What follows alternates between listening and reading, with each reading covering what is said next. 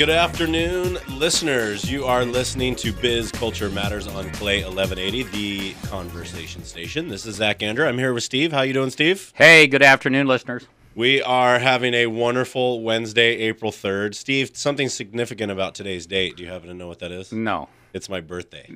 Is this your birthday? April 3rd is my birthday. This is horrible. Oh, that's right. It's April horrible. 3rd. How would you not know that? Well, April because 3rd is we're my recording this show in advance, and this is not April 3rd. That's right. But our listeners don't know that. Well, the secret is out. Now they know. It's actually March 20th. But it's my birthday. We're gonna celebrate. We're gonna celebrate it twice. Yeah, we got a great show today, by the way. Oh yeah, I'm actually very excited about our show today and about our interviewee. Steve, you want to tell us a little bit about him? Well, I've known Jack Hollis for a while now. When I first met Jack, he was the CEO, Senior VP, actually, I think was his former title, of the Scion division of Toyota. Just a great automotive company, a global company that has a phenomenal reputation for producing quality products and great business practices. And Jack, I can say without puffing his head up, because you'll find out he's a very humble guy, is one of the best leaders I've ever had the opportunity to coach and work with in our 36 years of coaching leaders toward excellent cultures. And I'm not just saying that subjectively. I mean, I've got data profiles on Jack that were completed by the people that he leads that proves it. And he's got some phenomenal insights on how to build high-performance cultures, how to build breakthrough cultures, and, the reputation in his career at Toyota to prove it and make a difference. Absolutely. We at Biz Culture Matters, listeners, are all about helping the good guys win. And this is a good guy. And this is a good guy. So we want to welcome Jack Hollis to the show. Welcome, Jack. Well, thank you very much. Thanks for having me. We're glad you're here.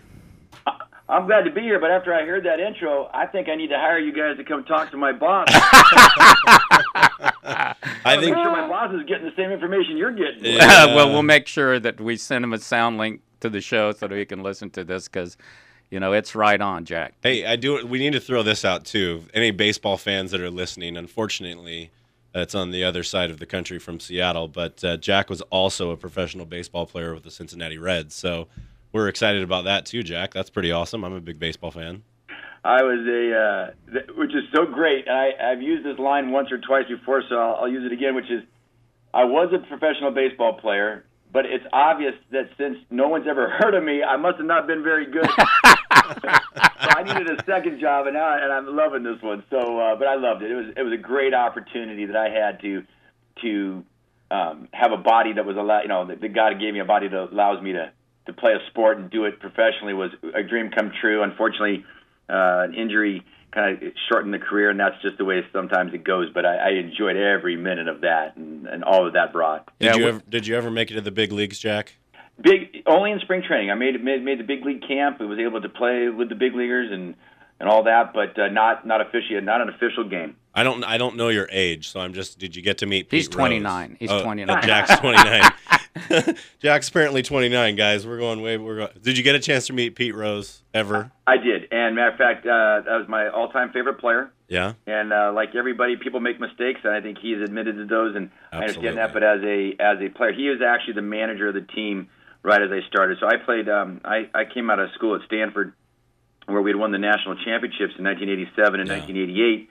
I started my career in 1989 after graduation, and then when going into spring training, you got a chance to meet Pete. So to meet the person who I had kind of, wanted to kind of set my game to hustle like that, and as hard as he did, I just think was a great guy. So I got to meet him, got to see all of his kind of his attitude towards the game of baseball, which is just so pure. It's just amazing. Well, awesome. Pete's kind of known for being a smash-mouth bulldog kind of a player, and kind of perfected that style when he was playing, but found out that once he got into leadership, it took a little more finesse, which he also seemed to do a great job of making that transition. So, Jack, for a guy who patterned himself after a smash-mouth bulldog kind of a baseball player, you've done a great job of making the transition to leadership. Well, I appreciate that, and I will say it's the attitude of giving everything you have to your teammates.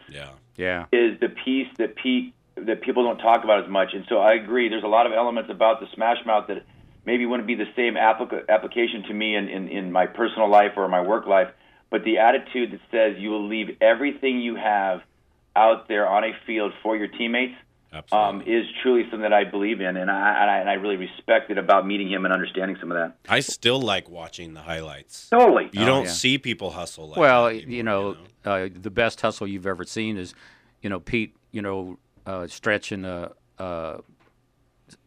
double into a triple and going from second to third and giving it all out and getting there. That's the way the game should be played. Yeah. So, Jack, give us some background on, all people typically know about Toyota is the great things that we hear on the news and, your wonderful commercials and promotions and the reputation of the company and, as a business, a highly thought of culture of high performance. Tell us a little bit about your career at Toyota, your experience with it, a little bit about the American company that you work for and represent and lead in.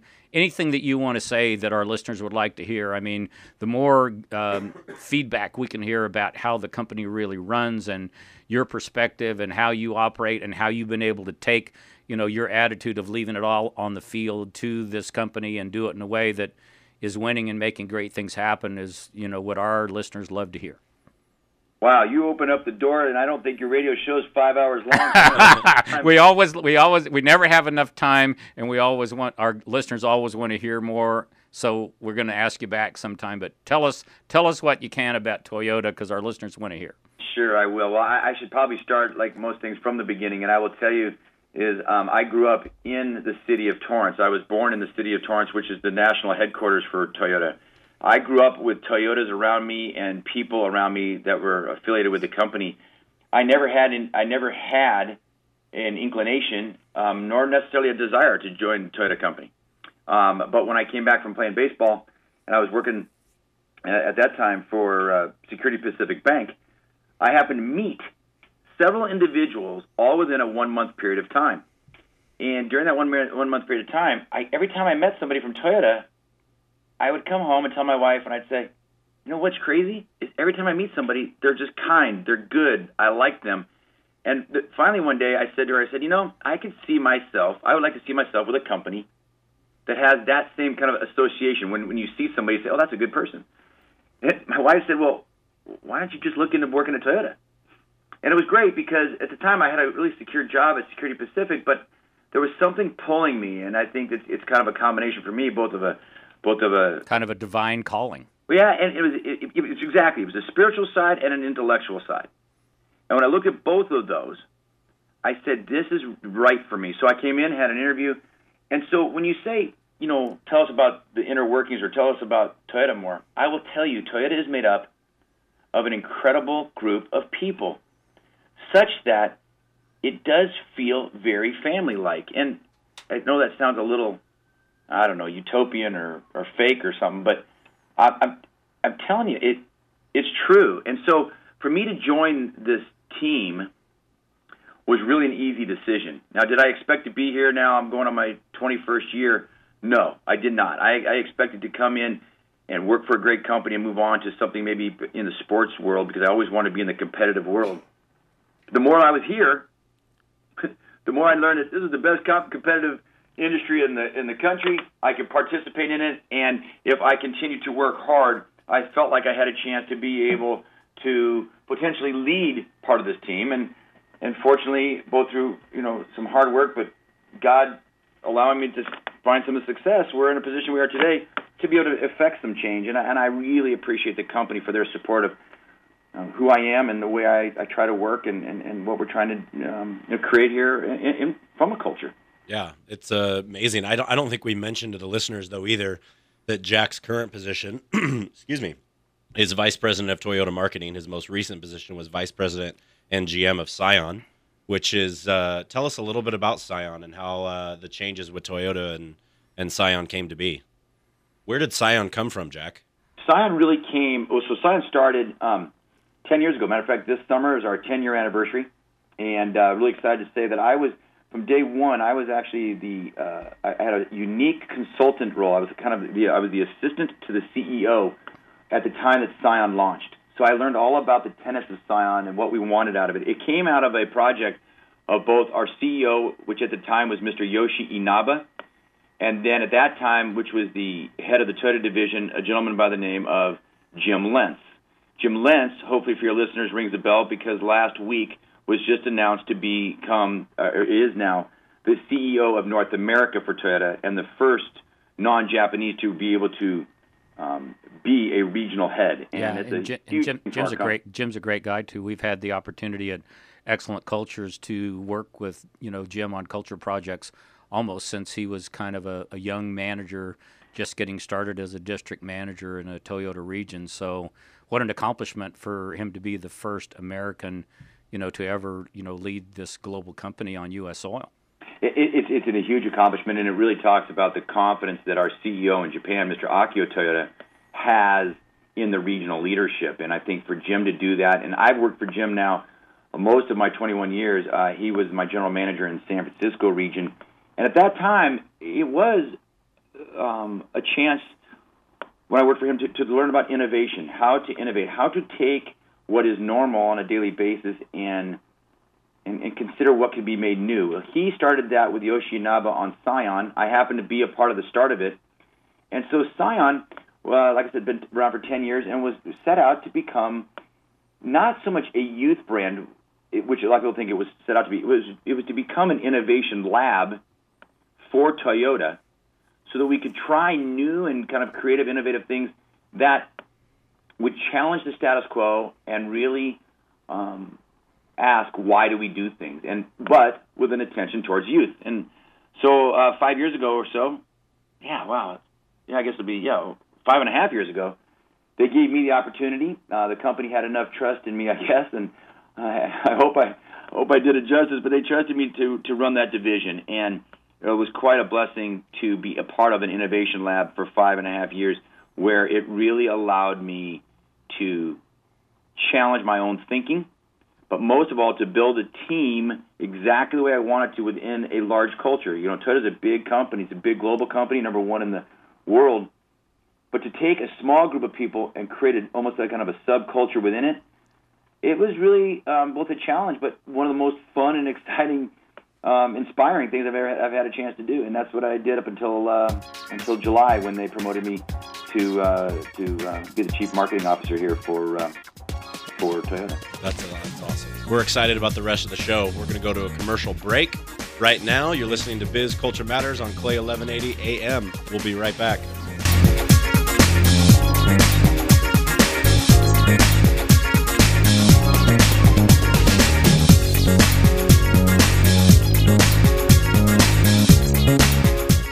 Remember Ross Perot, the Texas millionaire who ran for president in the early 90s? Did you realize that he's built multiple companies that sold for billions?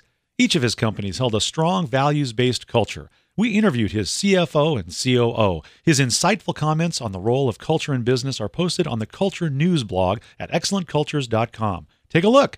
You'll gain wonderful insights to building your own excellent cultures on excellentcultures.com. You can also follow us at XLNT Cultures or Facebook/Excellent Cultures. Off-the-cuff management is old school at the very least. With culture at the root of every business problem or success, data-driven strategic leadership is where today's best businesses are focused.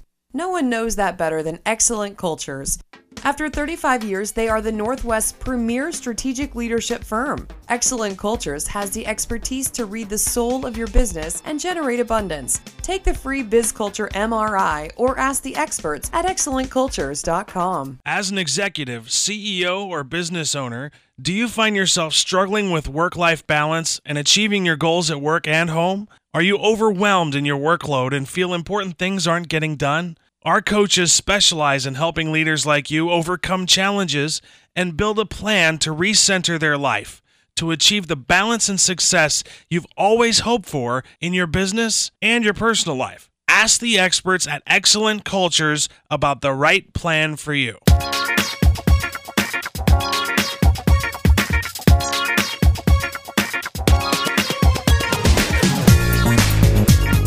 Welcome back, everybody, to Biz Culture Matters on Clay 1180 AM. We are on the phone right now with Vice President of Toyota Marketing, Mr. Jack Hollis, former Cincinnati Reds organization center fielder. Steve, Let's get into the nitty-gritty now with Jack. We now know who he is. We've heard some amazing stories, some stuff about Toyota. Let's go deeper. Well, one of the things that has really impressed me about Jack as a leader, as I mentioned early in the show, is, when you've been in the business of helping businesses build high-performance cultures for 36 years, typically you think that business leaders call a professional services organization when they have a culture problem. And the fact is, it's just the opposite. I mean, most of our clients are people like Jack who have a high-performance culture already, and they're looking for the cutting edge of how to take it, to the next level. And those are guys that care about culture, realize the value of it. And what I thought was important for Jack to share with our listeners is kind of his vision for a culture of ethics, values, and employee engagement, and how he was able to establish it at Scion and, build the kind of a culture that he did at Scion that I think, as I remember, Jack, and correct me if I'm wrong, kind of right in the middle of our take the Scion culture project to the next level. Scion was selected based upon the Toyota All-Employee Survey as one of the best, if not the best, employee satisfaction culture in the company. Is that correct? Yeah, that's correct.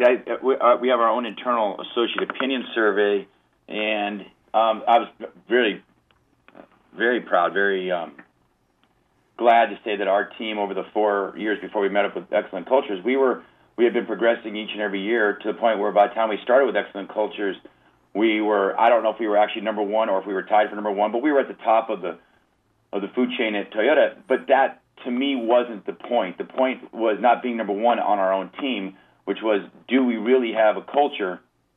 Do we really have a feeling, an emotional connection to working with one another in a true team atmosphere? And my decision was at that moment, no. While we were doing fine in comparison to others, it didn't feel like we were doing as good as we should be, where the engagement and people just get excited to run to work and do their best and then run home to be the best they could for their families as well. I felt like we needed more growth, and that was why we reviewed many companies, and we went with Excellent Cultures that we thought was the exact right choice, and to this day I still agree is the right choice.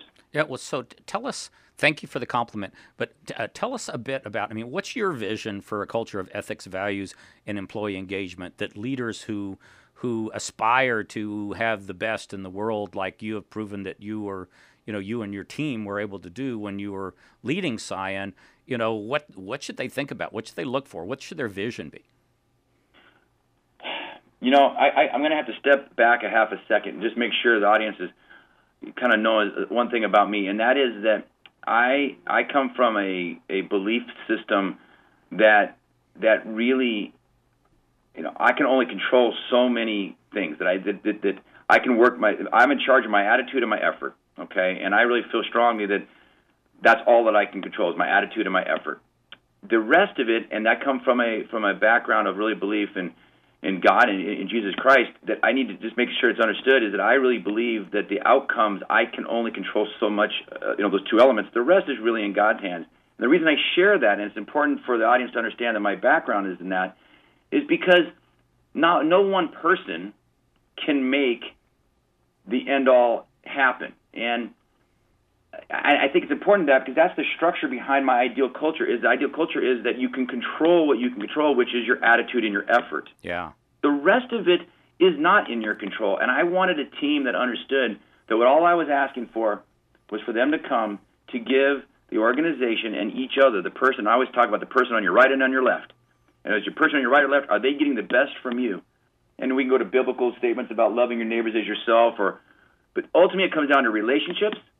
And I believe the culture is, if you can develop a team that believes that their work is to encourage every person around them, that the performance will take care of itself. Because when you are focused on doing the best you can to help your teammates, and the net result is increased performance. You don't pursue increased performance, you pursue the attitude and effort about helping one another. And that's truly what my ideal vision of ethics values, because it becomes the natural. It becomes it's easy. Kind of an outgrowth of who you already are. It's who you are. And I think the engagement comes from that, when you really are focused more on the other people on your team and helping them accomplish goals than to be focused on yourself and your own personal goal. Well, Jack, I've been a fly on the wall, or actually sitting in the back of the room when I've heard you speak, to your teams before, and just unabashedly share that your philosophy in life is that you love God, you love people, and you love to compete.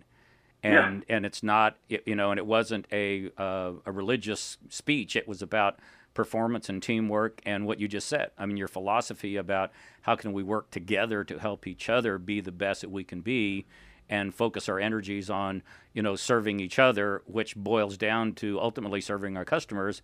And, you pull it off, and you pull it off time and time and time again.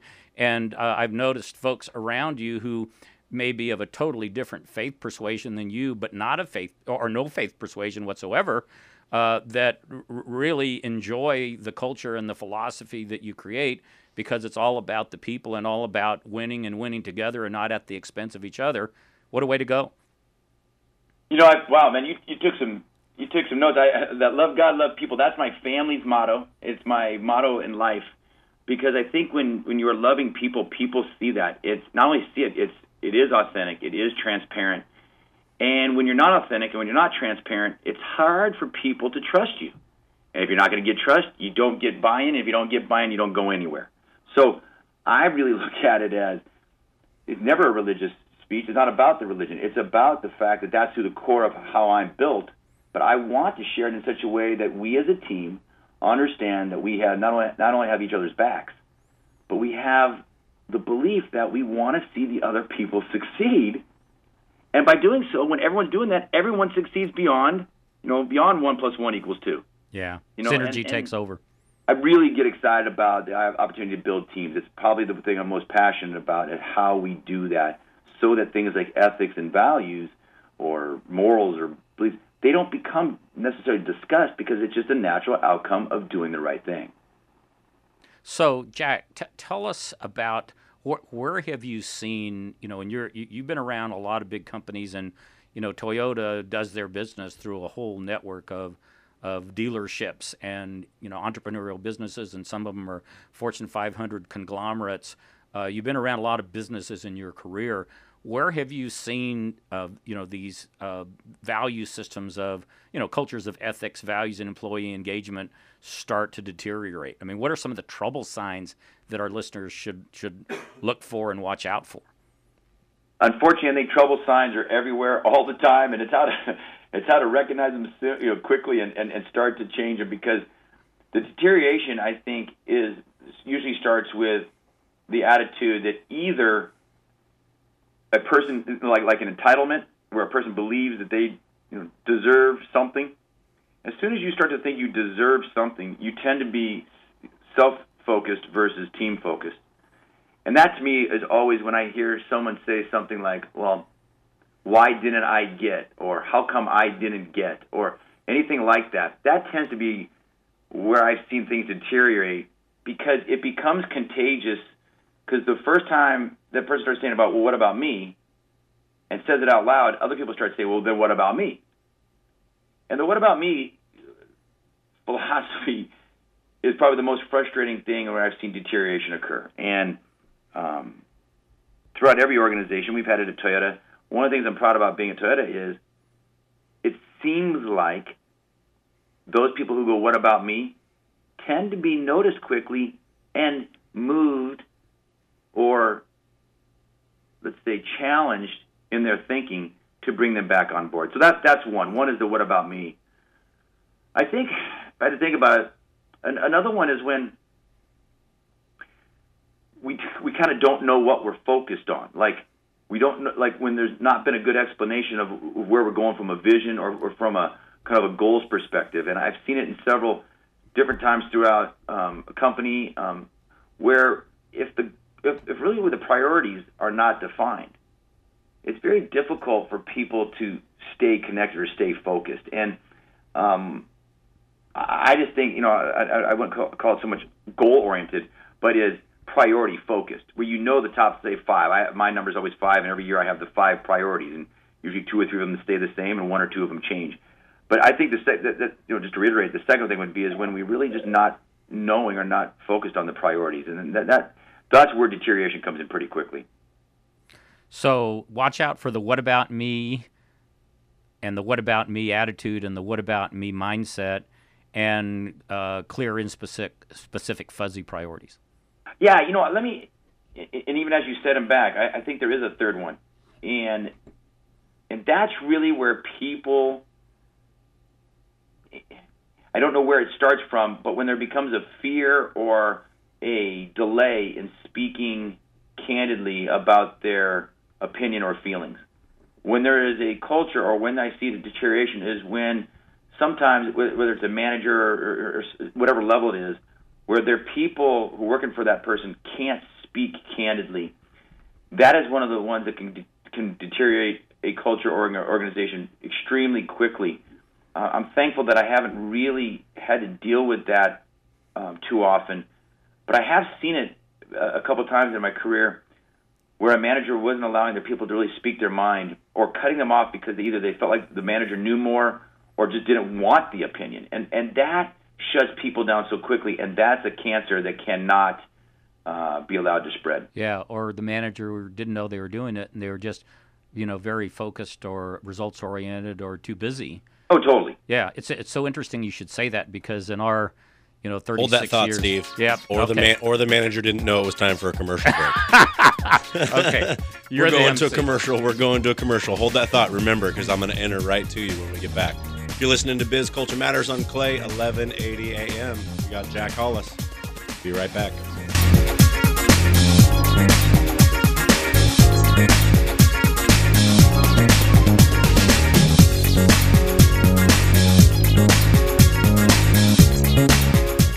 ExcellentCultures.com is always interviewing leaders committed to cultural leadership, excellence, and change. These leaders, like Russell Freeman, Ross Perot's COO, and Bob Hinton, CPA and Moss Adams managing partner, have world-class ideas. As advocates for creating a strong corporate culture that builds people and serves customers with excellence, they share breakthrough business ideas. Gain insights from Russell, Bob, and others on the Culture News blog at ExcellentCultures.com. Off-the-cuff management is old school at the very least. With culture at the root of every business problem or success, data-driven strategic leadership is where today's best businesses are focused. No one knows that better than Excellent Cultures. After 35 years, they are the Northwest's premier strategic leadership firm. Excellent Cultures has the expertise to read the soul of your business and generate abundance. Take the free Biz Culture MRI or ask the experts at ExcellentCultures.com. Has business taken over your life? Are you living to work or working to live? Stress, broken marriages, neglected relationships, and poor health are symptoms of a life out of balance. The right coaching plan can have transformational impact on the quality of your performance at work, depth of relationships at home, and personal sense of well-being. Ask the experts at Excellent Cultures how coaching can help you maximize your life and optimize your work. Stop struggling to survive. Ask the experts at Excellent Cultures how coaching can help you maximize your life and optimize your work.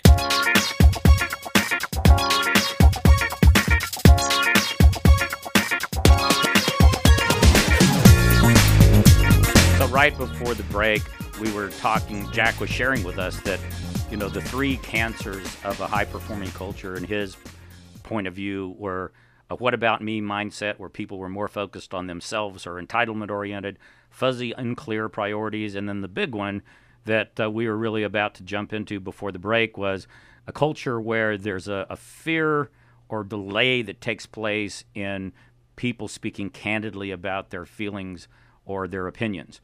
And what I was about to say is that in all our 36 years of working with high-performance organizations and helping them, go from good to great or, medium to awesome, that's the biggie. I mean, that perspective where people are withholding their true feelings, their true opinions for whatever reason. And it could be fear, it could be politics, it could be a lot of things.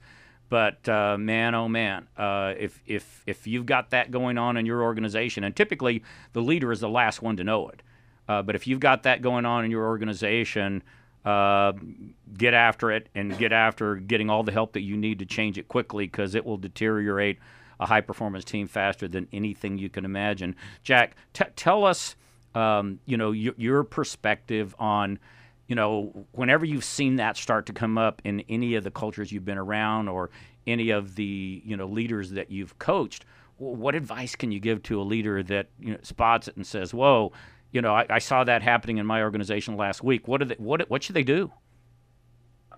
Well, boy, you're asking one of the toughest questions, and I wish to tell you that I'm capable or equipped to be able to do that. I will tell you what I have done that has been effective for me, but I think a lot of that has to do with your own personal commitment. Is it really important to you as the leader to make that change? Is it really important to you, the leader, to allow for freedom of conversation, opinion, risk-taking? Because you almost have to look in the mirror first. So my first suggestion, what I've done is always look in my mirror. Am I causing this kind of fear?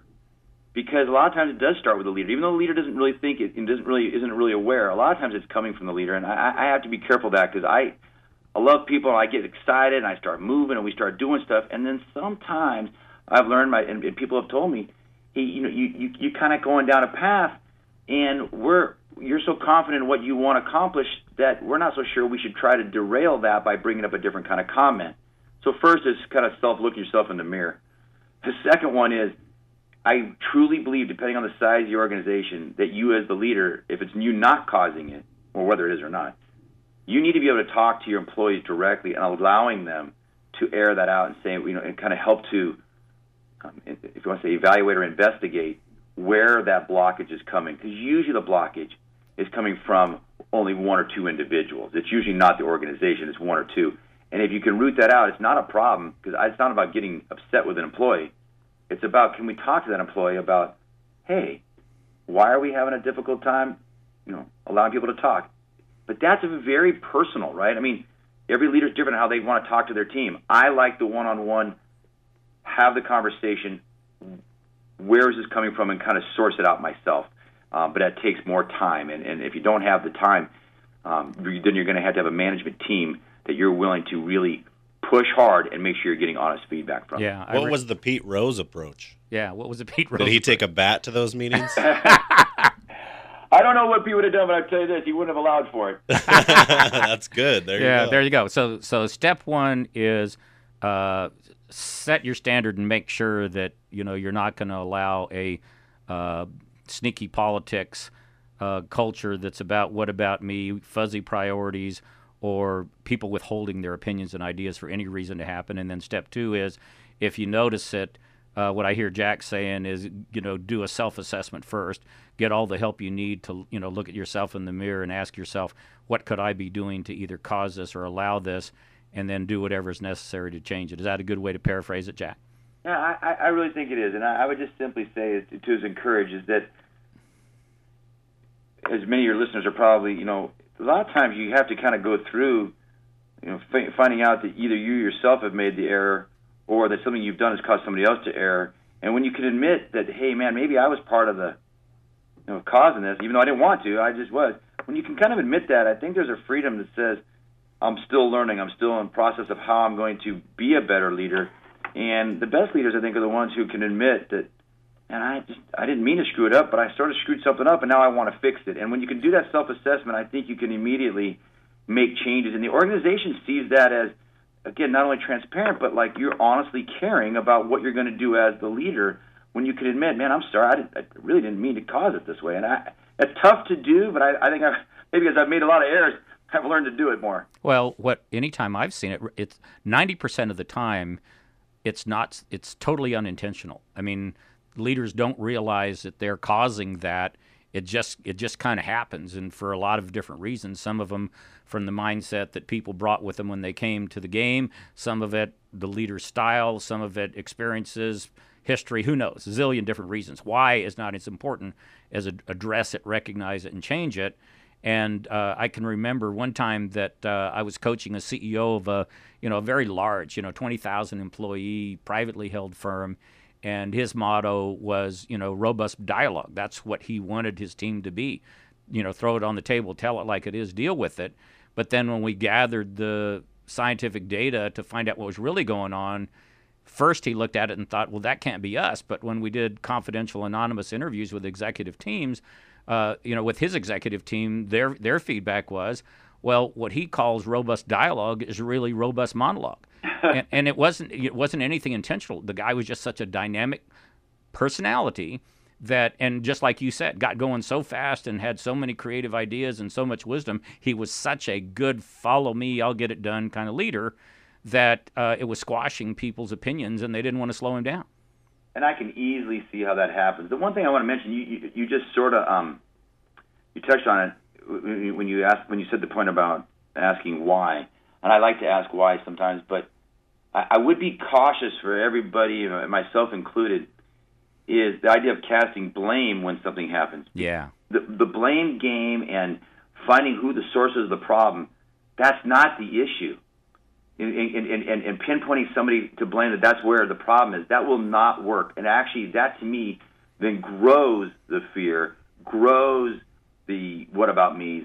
It needs to be recognition that when there is a person there, not blaming that person, but just to go and find a way to, like we said before, encourage them, assist in making it better and doing well. So I just want to make sure, because asking why can be the right question all up until you start to then use blame. Exactly. Yeah, it's actually it's almost more like why, and then get after fixing it really quickly, and fix it in a way that empowers people rather than labels them and gives them the capacity to recognize their mistakes, change, and move on, is what builds a great culture compared to blame casting. I'm telling you, I know that a lot of people out there have different strengths. Mine is not looking back.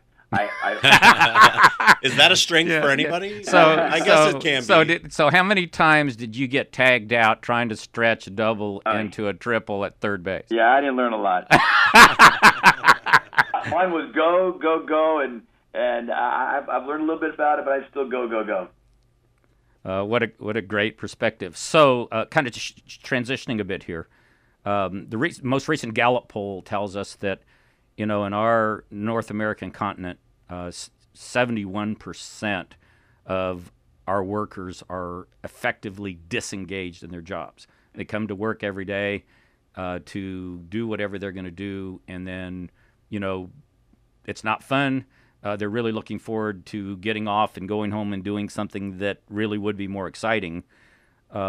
Jack, what are your thoughts on the connection between this employee engagement challenge that we're experiencing in North America and the whole culture of a culture of ethics, values, and employee engagement? Well, my first comment is, isn't that sad? Yeah. I mean,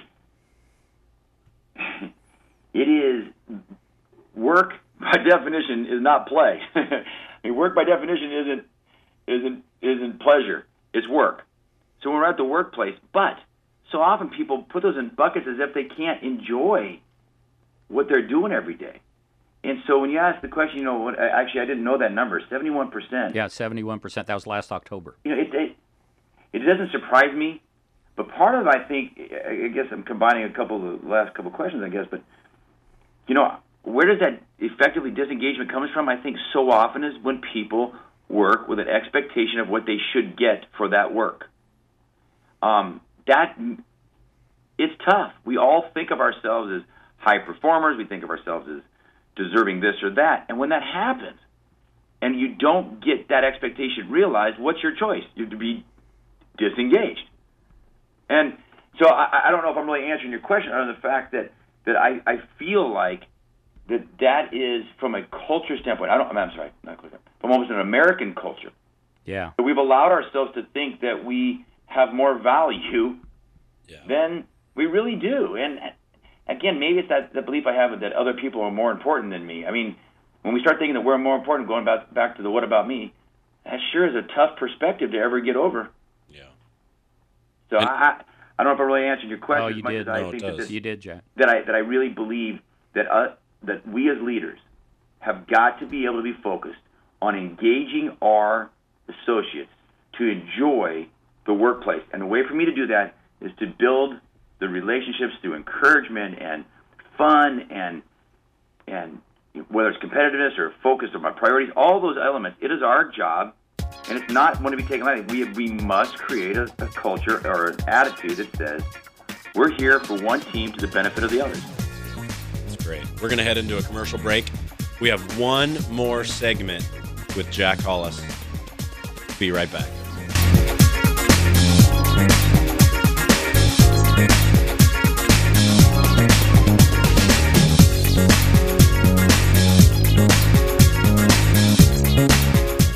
Remember Ross Perot, the Texas millionaire who ran for president in the early 90s? Did you realize that he's built multiple companies that sold for billions? Each of his companies held a strong values-based culture. We interviewed his CFO and COO. His insightful comments on the role of culture in business are posted on the Culture News blog at excellentcultures.com. Take a look. You'll gain wonderful insights to building your own excellent cultures on excellentcultures.com. You can also follow us at XLNT Cultures or Facebook/Excellent Cultures. Off-the-cuff management is old school at the very least. With culture at the root of every business problem or success, data-driven strategic leadership is where today's best businesses are focused. No one knows that better than Excellent Cultures. After 35 years, they are the Northwest's premier strategic leadership firm. Excellent Cultures has the expertise to read the soul of your business and generate abundance. Take the free BizCulture MRI or ask the experts at excellentcultures.com. As an executive, CEO, or business owner, do you find yourself struggling with work-life balance and achieving your goals at work and home? Are you overwhelmed in your workload and feel important things aren't getting done? Our coaches specialize in helping leaders like you overcome challenges and build a plan to recenter their life, to achieve the balance and success you've always hoped for in your business and your personal life. Ask the experts at Excellent Cultures about the right plan for you.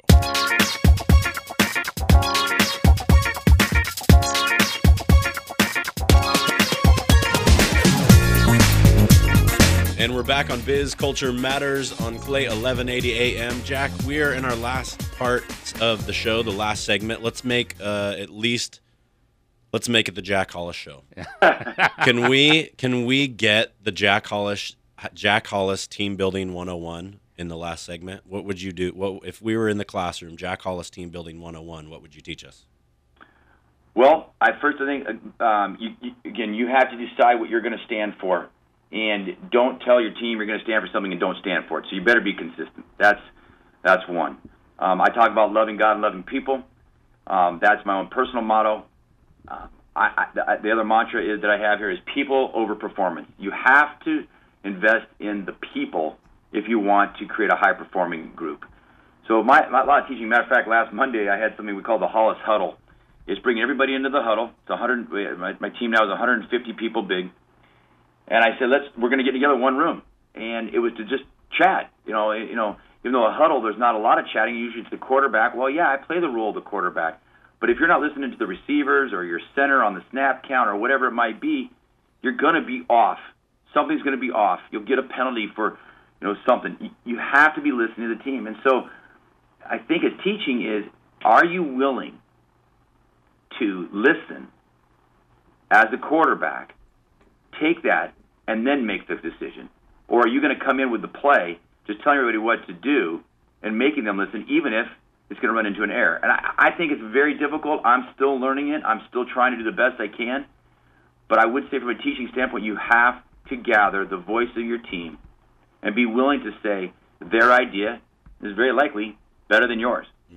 And then can you incorporate it and own it so as that it becomes passionate so that the whole team moves together and runs the play successfully for the touchdown? Yeah, but if you don't come in with the attitude that their idea might be better than yours, it's probably pretty difficult to really listen and not just get off the focus of what idea you're trying to sell. Well, that's why my goal is always to surround myself with the single best people I can, because I clearly don't have all the good ideas. But when they do, you come in with, hey, let's talk about it. I think I have a deciphering, ear and eye to say, that's a good idea. And then I love being the visionary for the team to say, this is where we're going, and let's get on board. But it's with the input first, not with my own ideas. It has to be theirs so that we can do it as one. Yeah. So I've got a real-time application question for you. While I'm sitting here in the radio station listening to you and taking notes and interviewing you, I get a text from my 16-year-old daughter. This actually just happened. Yeah. And the text is, I went to lunch with Erica and I missed my bus. and looking for a response for basically what should I do. Now, the bit of information she didn't know is that her older brother told me this morning that she told him that she was going to go to lunch with Erica and miss her bus, and she was probably going to get in trouble for doing it, but she was going to do it. She was going to do it anyway. So what I've got to do is ask myself, as the leader of this family, what could I be doing, or what message could I possibly be sending that makes my daughter not want to come to me and say, "Hey, Dad, could I go to lunch with Erica after school? I'm probably going to have to take a later bus." So, Jack, fix me. Number 2, love God, love people. That's probably true. I'll tell you this. I think you must have got texts from from 2 of my 4 kids. Maybe the wires got crossed. I love those situations because I am still figuring out. But I will say this: that is the right how I look at it. Every time something like that happens in my house, I look at it as, what is it that I'm doing to not allow or not encourage the person to have a conversation with me, to tell me what they're feeling. And most of the time, my kids, who are, like you can tell from me, pretty verbal, we have great conversations around it. And ultimately, it's not that they did it the first time; it's that they don't do it the second time. Yeah. I'm okay with making mistakes and errors and whatever, but let's figure it out why, and let's correct it together. Ultimately, I think that's what it is. It's got to be able to say it's okay that even as the leader, that maybe I made a mistake, or maybe I wasn't leading the way I wanted to, as long as you realize that, or as long as your team realizes that you want to do the right thing, and that you want to get the input to do the right the next time, and you have that conversation. It has to be willing to have that conversation. And if the conversations aren't happening, and I know you've had this happen in your career before because you've told me about it, especially as you made your transition, typically is your best approach a one-on-one, just go have dialogue with somebody about, encouraging them to share and talk, or how do you address that? How should a leader address that lack of candor and lack of willingness to speak up and share opinions? I think it depends on the impetus of the problem, and that is, I've had, since I've joined the Toyota group here, I've been here now for 8 months. Sometimes it's one-on-one. That gives you a perspective from one person. But a lot of times recently, I've been more listening to one on a group of people. And what I mean by that is, inside of my Toyota marketing department, we have 9 different, if you want to call them segments, or 9 different divisions within my department. And sometimes a whole division needs to be called in to have a little powwow, so that other people can hear each other speak. And what we do there is we just don't use personal names. We use the outcome or the performance. We just don't talk about it being blamed.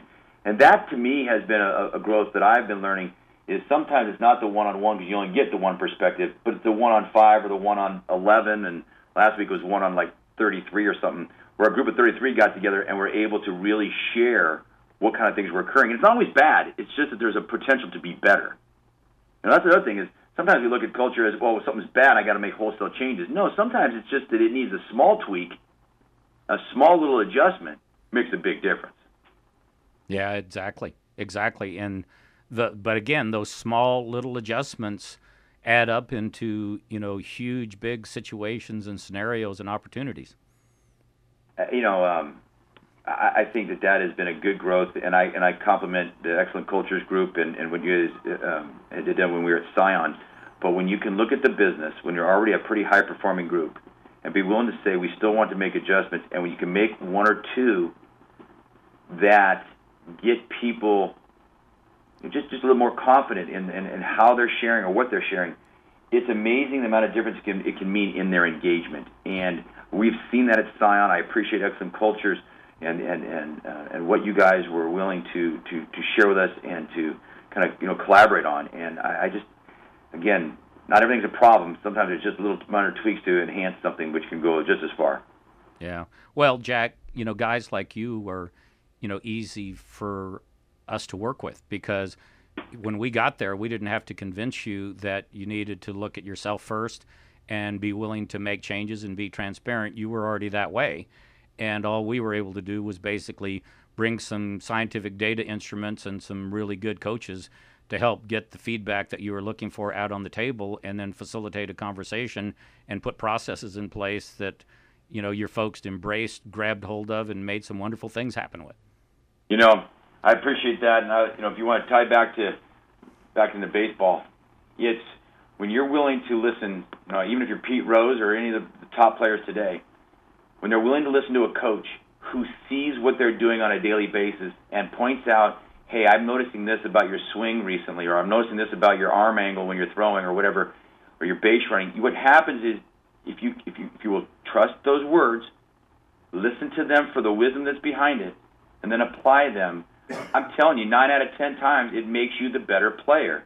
And I think that's our job as leaders. We are to be the coach. It's not to wholesale changes of players all the time, which might sometimes you need to trade somebody, but other times it's to make the tweak to that person's bad angle to make it better. And I'm trying to do that, trying to do it better. I appreciate the opportunity to do that. And the fact that Toyota has had the respect and or confidence in me, I want to return the favor by performing for them. Incredible. We are out of time, guys. This show flew by. Yeah, Jack, you're awesome. I don't know how effective you would be as a leader, though, if your philosophy was you don't like God, you hate people, and you think competition is for sissies. And you weren't consistent. I don't know either, but I'm ready to compete right now. So whatever you need. Hey, as a former baseball player myself, get your kids involved in baseball, because if you can get kids to be excited about only succeeding 30% of the time and that being good, in baseball you fail 70% of the time. You hit 300, you're failing 70% of the time. Well, at the end of the day, I'll be coaching a baseball game tonight for a group of 14-year-olds, so Awesome. I'll take that wisdom and keep working on it. Awesome. Thank you, Jack. You're awesome. All right, guys. You've been listening to Biz Culture Matters. What a pleasure to have Jack Hollis, Vice President of Toyota Marketing, on the line with us today. Hey, remember, listeners, we want to chat with you. Let's have a conversation. You can catch us online at excellentcultures.com. Email us right now. AskTheExperts@excellentcultures.com. We want to have that conversation with you. We'll be back next week. Next week's show, How to Change Your Culture. We're on Clay 1180 AM. We love our station. See you guys.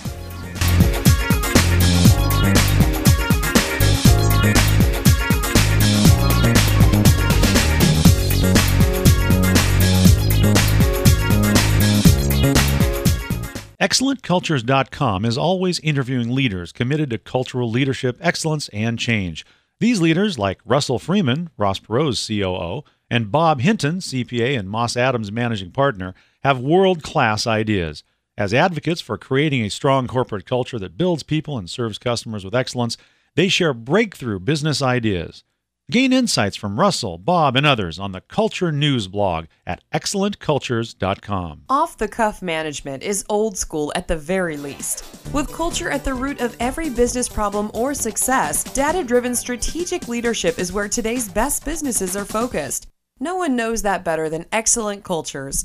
After 35 years, they are the Northwest's premier strategic leadership firm. Excellent Cultures has the expertise to read the soul of your business and generate abundance. Take the free BizCulture MRI or ask the experts at excellentcultures.com. Has business taken over your life? Are you living to work or working to live? Stress, broken marriages, neglected relationships, and poor health are symptoms of a life out of balance. The right coaching plan can have transformational impact on the quality of your performance at work, depth of relationships at home, and personal sense of well-being. Ask the experts at Excellent Cultures how coaching can help you maximize your life and optimize your work. Stop struggling to survive. Ask the experts at Excellent Cultures how coaching can help you maximize your life and optimize your work.